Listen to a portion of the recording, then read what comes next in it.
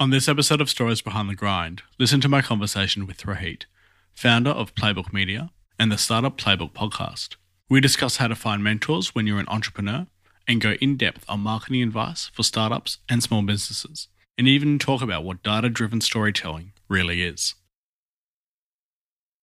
Thanks so much for coming on the Stories Behind the Grind podcast. It's great to have you on.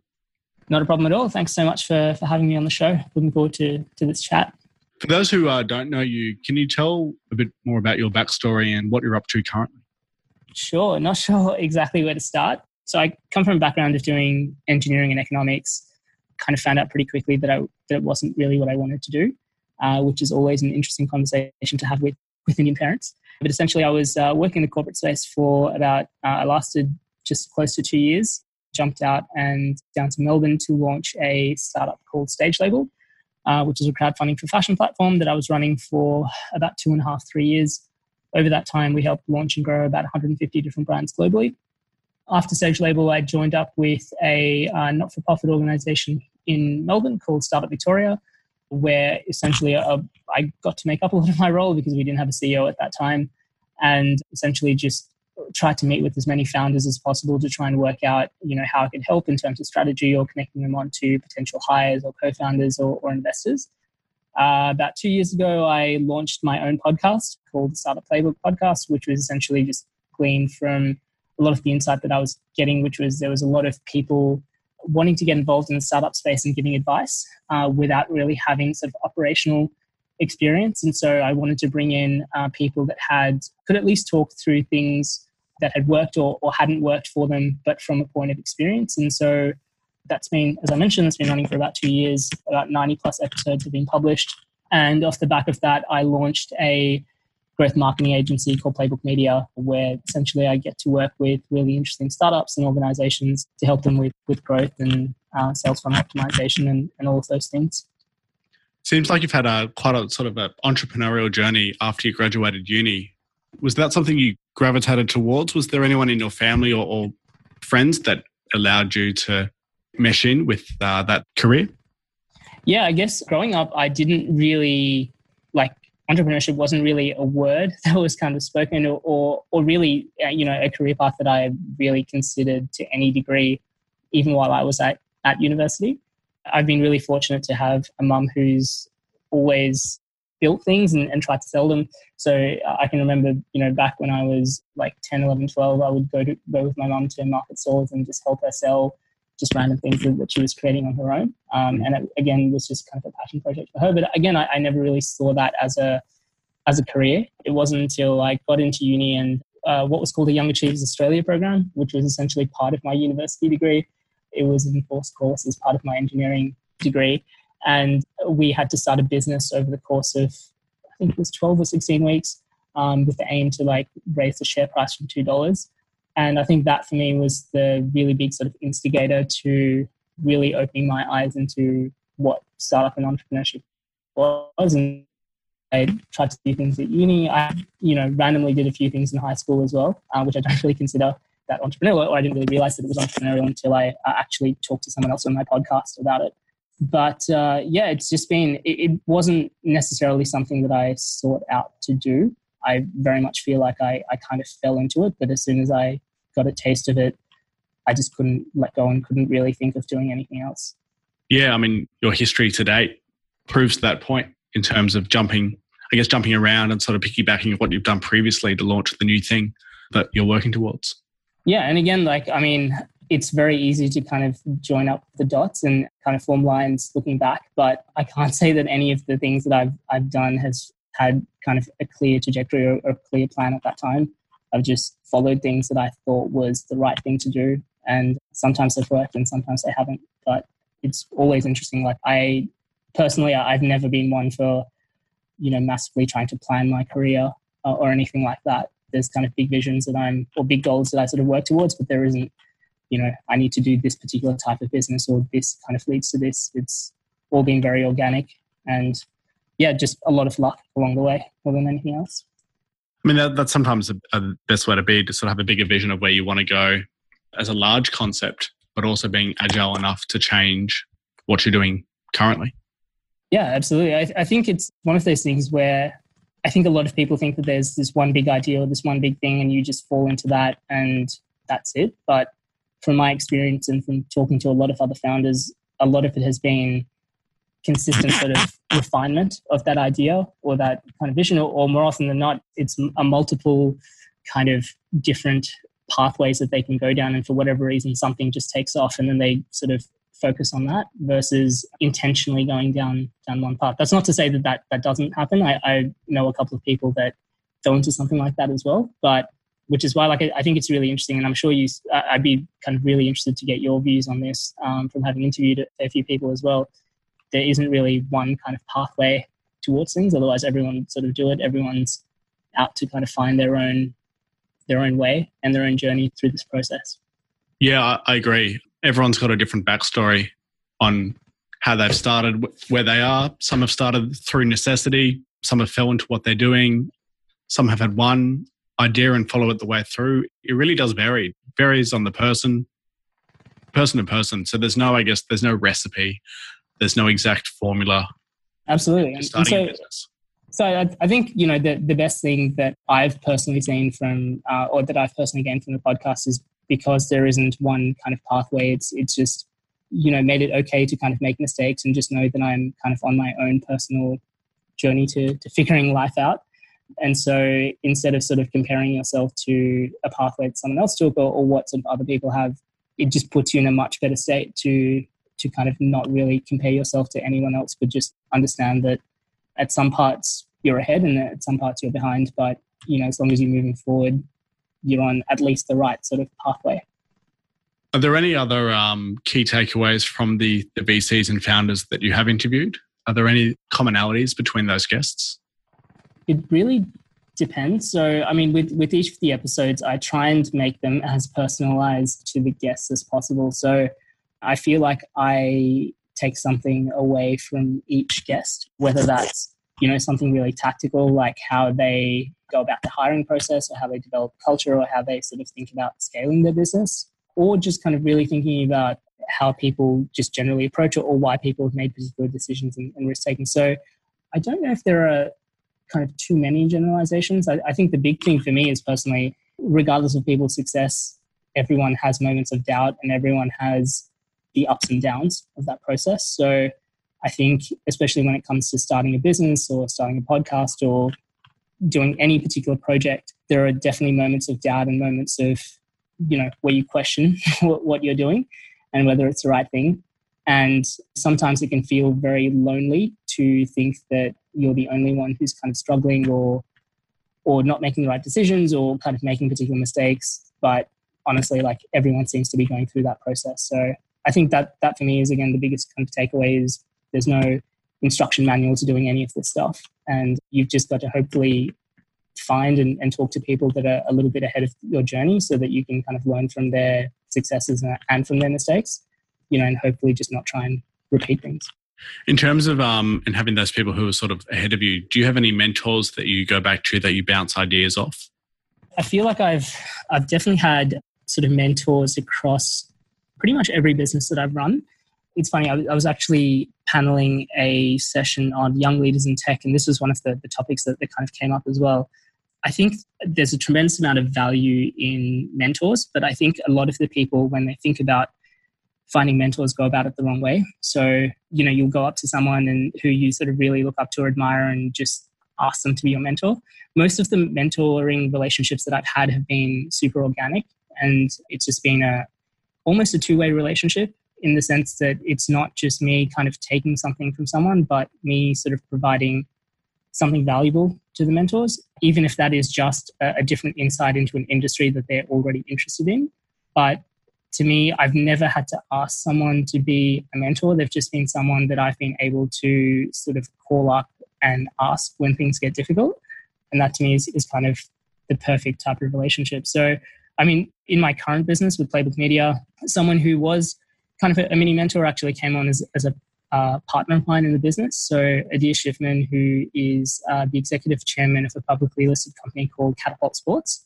We were kind of just chatting about things in general, and he actually wanted me to get involved with another business that he was thinking of launching, and I told him that I couldn't because I had my own thing, and so he wanted to find out more, and sort of ended up, becoming a partner in the business as well, which has been amazing to not just have kind of a mentor, but a business partner who has a sort of vested interest in helping the business grow as well. That's an amazing relationship. I think I found the same thing in finding, in terms of the people I found that I look up to who are sort of mentoring me, they all came around organically as well. I guess they all really start for me as discussions and just catch-ups and just friendly chats that morphed into a more sort of mentor-mentee role. Yeah, absolutely. And like I mentioned this earlier, like I just feel like I've had so much of dumb luck in my career that has just panned out. So when we launched Stage Label, we launched it at a competition called Startup Weekend, which I'm not sure maybe you're familiar with it, but essentially it's a 48-hour hackathon where you kind of pitch an idea, you try and form a team, you try and validate the idea, and then pitch to a panel of judges at the end. So I was based in Sydney at that time, flew down to Melbourne, didn't really know anyone there, pitched an idea, got 9 people to somehow give up their weekend to work with me on this. One of the mentors that came in, I had no idea who he was, just gave some really, really good advice. And after the event, we sort of caught up for a drink, and I just said, I'd love to, if we continue on with this, I'd love to sort of, just keep in touch and, ask him questions and stuff if that's cool. He said, yeah, that's totally fine. And then I ended up looking him up because I had no idea who he was.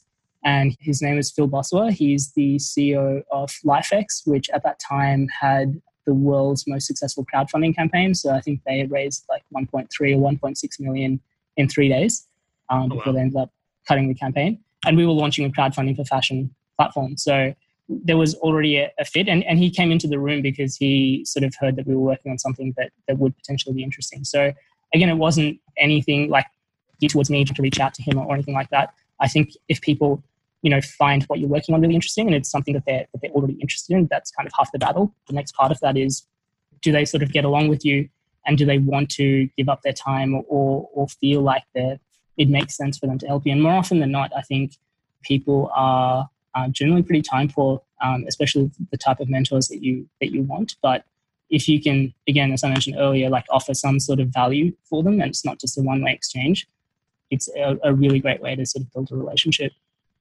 For sure. And then, the next step is when you sort of outgrow your mentors in a sense, or when the mentors you have are no longer fitting with what you're doing. And then it's a matter of reaching out, establishing new relationships and moving on as well. I haven't had to do that at this stage, but just based on the people I talk to. Yeah, I think you're right. Like, I think from a mentoring perspective, there are particular people that will be good. So, the best mentors are people that have done things that you are currently going through. And so, specific mentors will be really good at sort of helping you with go-to-market strategy, or with helping you go from 0 to 1, or helping you deal with sort of co-founder issues really early on. But as you continue to grow and scale, the just challenges of your business become very different and varied. And sometimes that means that, you need sort of other people to kind of lean on as well. And that's why, like, I've never been really big on having sort of one mentor that I go to everything with, or even just a formal sort of mentor-mentee relationship. It's always just been, who do I know that I think has this problem, or who can I sort of chat to, who I think would be able to kind of shed some light on this. And even I may not necessarily agree with everything that they say, but it's always kind of taking out what isn't and sort of isn't relevant to me as well. So I agree. Like, I think over time that, you lean on different people for things, absolutely. But I think that's just a sort of ongoing process. For sure, definitely. It's ever evolving. Learning is a lifelong endeavor.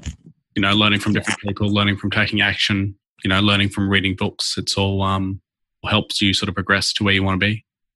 So through your work, you've established what's called data-driven storytelling. Can you explain a bit more about what that involves? Sure. So for context with data-driven storytelling, essentially what I love doing and what kind of I think my core skill set is really sort of trying to understand, how do we make businesses grow and scale. Essentially, what I've kind of seen from a marketing perspective is that there are two sort of major extreme ends of the scale. One is being so heavy on the sort of branding and marketing in general that you really sort of neglect some of the finer details in terms of, are we focusing on the right channels and what's kind of the core result or the action that we're sort of taking off the back of this. The second kind of the other end of the scale is what is stereotypically known as the kind of growth hacker, which is so sort of quant driven that it's often very difficult to look past the specific metrics that you're focusing on, which also isn't a great thing.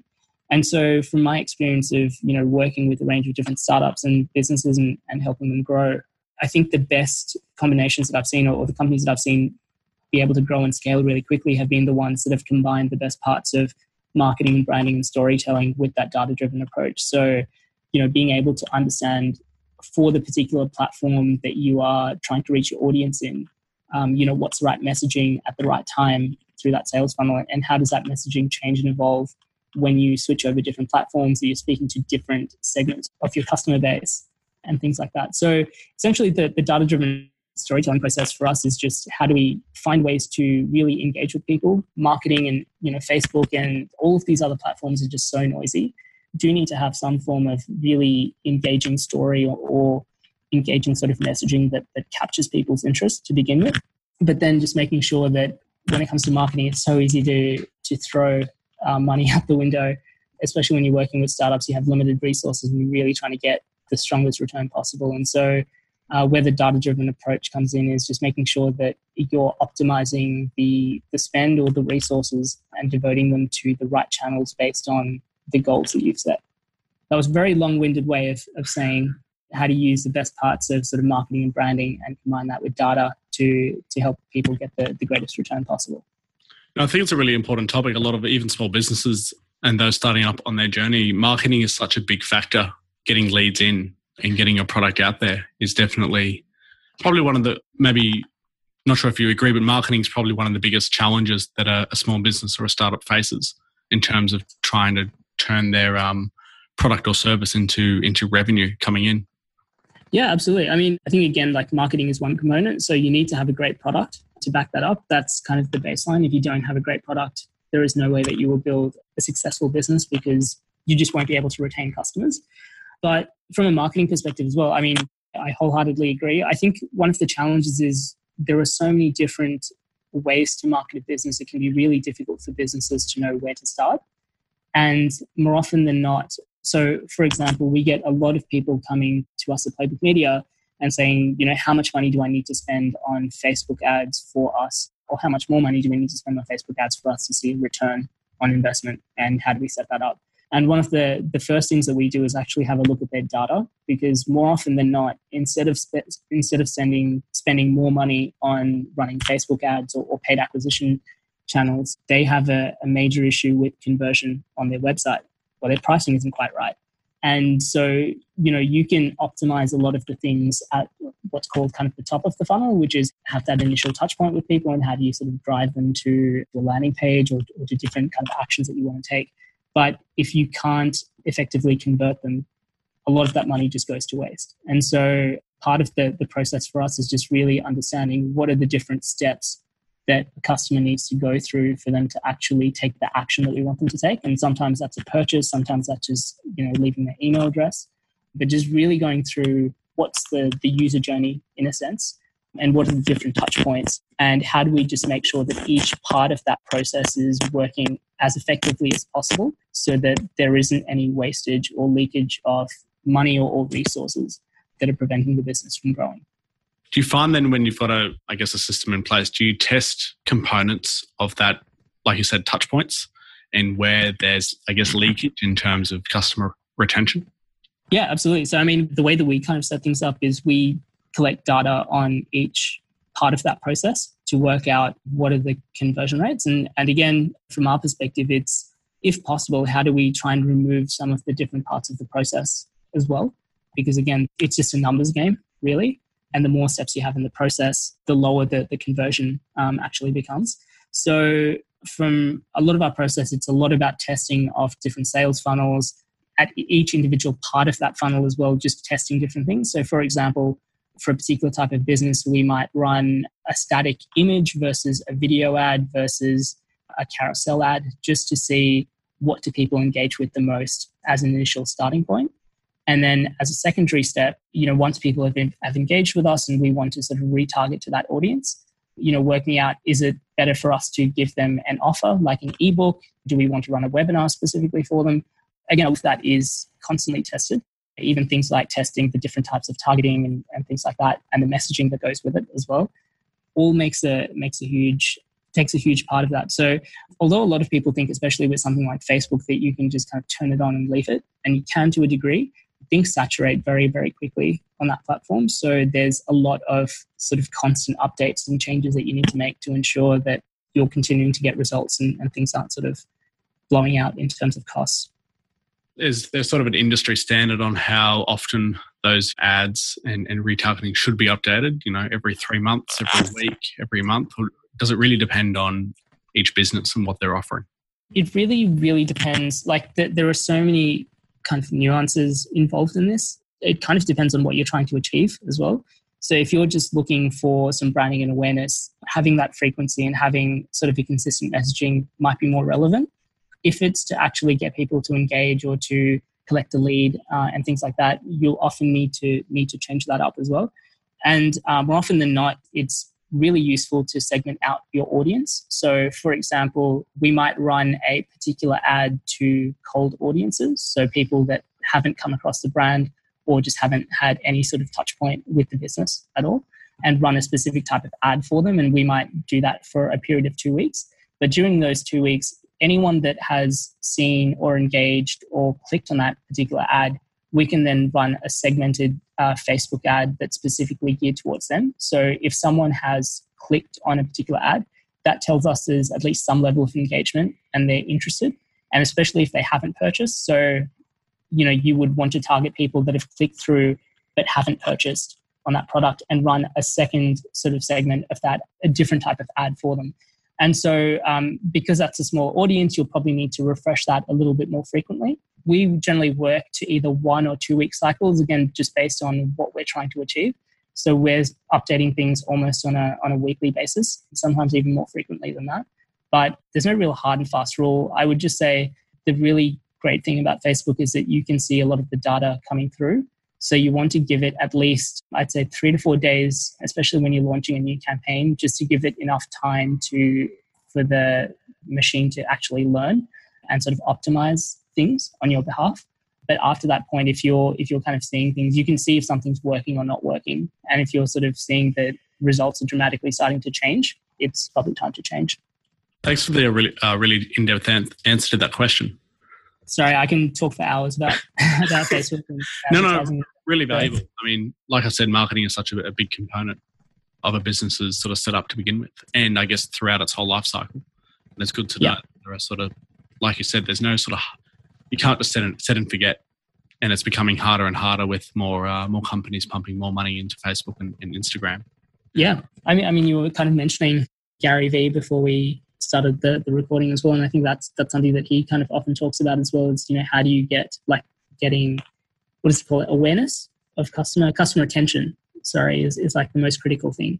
And so to me, I think marketing just comes down to how are you able to capture people's interest, and when you have their attention, how do you take them through the process, or how do you make them take the action that you want them to take, and how do you want to make them feel, and all of those things. And if you don't come from a marketing background, it can seem really easy and straightforward, and to a degree it can be. But again, as I mentioned, to kind of really have kind of really high performance at scale, you really, really need to be kind of on the board. And there's just things that are changing and moving so quickly that it can be often hard to kind of keep up with all of the different changes that are happening. Yeah, marketing is a skill like anything else, really. And there's quick ways to do it, and then there's effective ways to do it. I guess I'm sure you've done a lot of research, a lot of testing in your field to get the sort of level of knowledge you have now. Yeah, so I never really studied. I don't think I've ever done a marketing course, but a lot of my learning and just the way that I learn is just to be really hands-on and try things.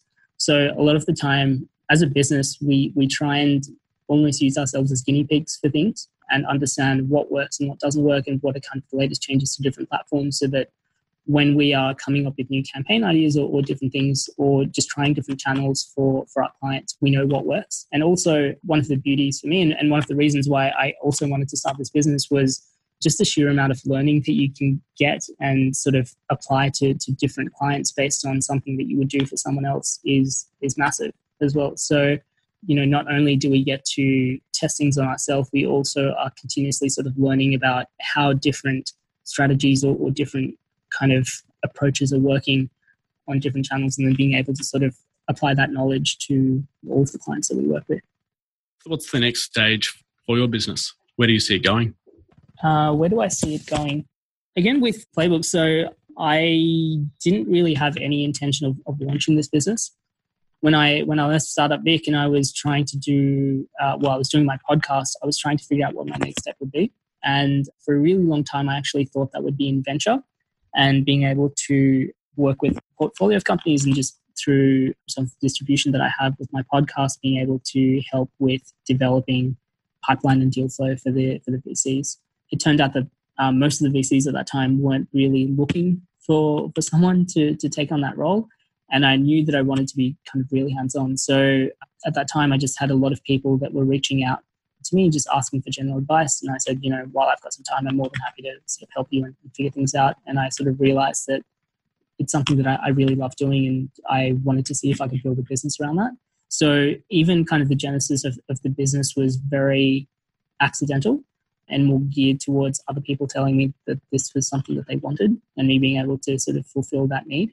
In terms of what's next for us, to be honest, I'm not really sure. I've got some pretty big goals with where I want to take the business. And my dream with this has always been to be the go-to place for the business across anyone who's looking to build a successful, scalable business would want to come and work with us. I think that's kind of the great goal and the ambition that we have. And there are particular sort of things that we need to make that happen. But in terms of specific goals and targets, I'm not really one to kind of set that, because there's so much that changes for the better and the worse through that process. So I think it's just continuously trying to improve month on month in terms of what we do. But yeah, in terms of what's next, this is a terrible answer, but I don't really know. No, stay tuned. Stay tuned. Absolutely. A question I'd like to ask all guests is, what's your definition of the grind? I think to a degree, words like grind and hustle and things like that have been given kind of a negative connotation in terms of people just taking that to the extreme. I think the grind to me is just understanding that to do things to a really high level, you need to do things that aren't always fun or difficult. I'm sure you have this with a podcast, but for me, I edit and kind of do all of the different components of my podcast. And, that often meant that for a weekly show, I was staying up until 2 a.m. just editing interviews because I had to go out on Tuesday mornings. And to me, that isn't really fun, but I think it's doing those difficulties that other people aren't willing to do or don't really see the value in, that really gives you the potential to do something really special. And so the grind to me is just doing the hard things even when you don't want to, is probably the short answer. Sage advice, for sure. Yep. Where can people find more about you and the Startup Playbook business? Sure. So you can find the Startup Playbook podcast on iTunes or Stitcher, or the website is startupplaybook.co. Playbook Media, the growth marketing agency, the website is playbookmedia.com.au. My email, I'm always happy to chat with everyone, is rohit@playbookmedia.com.au. And I'm on all of the socials. So LinkedIn, Twitter is, I think, Rohit Bhargava7, and Instagram is Rohit_Bhargava. There's another marketer who's got all of my names on the different platforms. I wasn't able to keep it consistent, which I'm really annoyed about, but I'm sure that will get fixed up at some stage. Thanks again, Rohit, for coming on the Stories Behind the Grind podcast, and all the best with the rest of this year and you continuing to iterate what you do. Thank you very much for having me on the show, Aidan. And looking forward to seeing where you take the podcast as well. Thanks. If this is the first time you've listened to the podcast, I appreciate you for stopping by. Please subscribe. Otherwise, if you took away valuable advice from this episode, I'd love for you to share it with others. Until next time.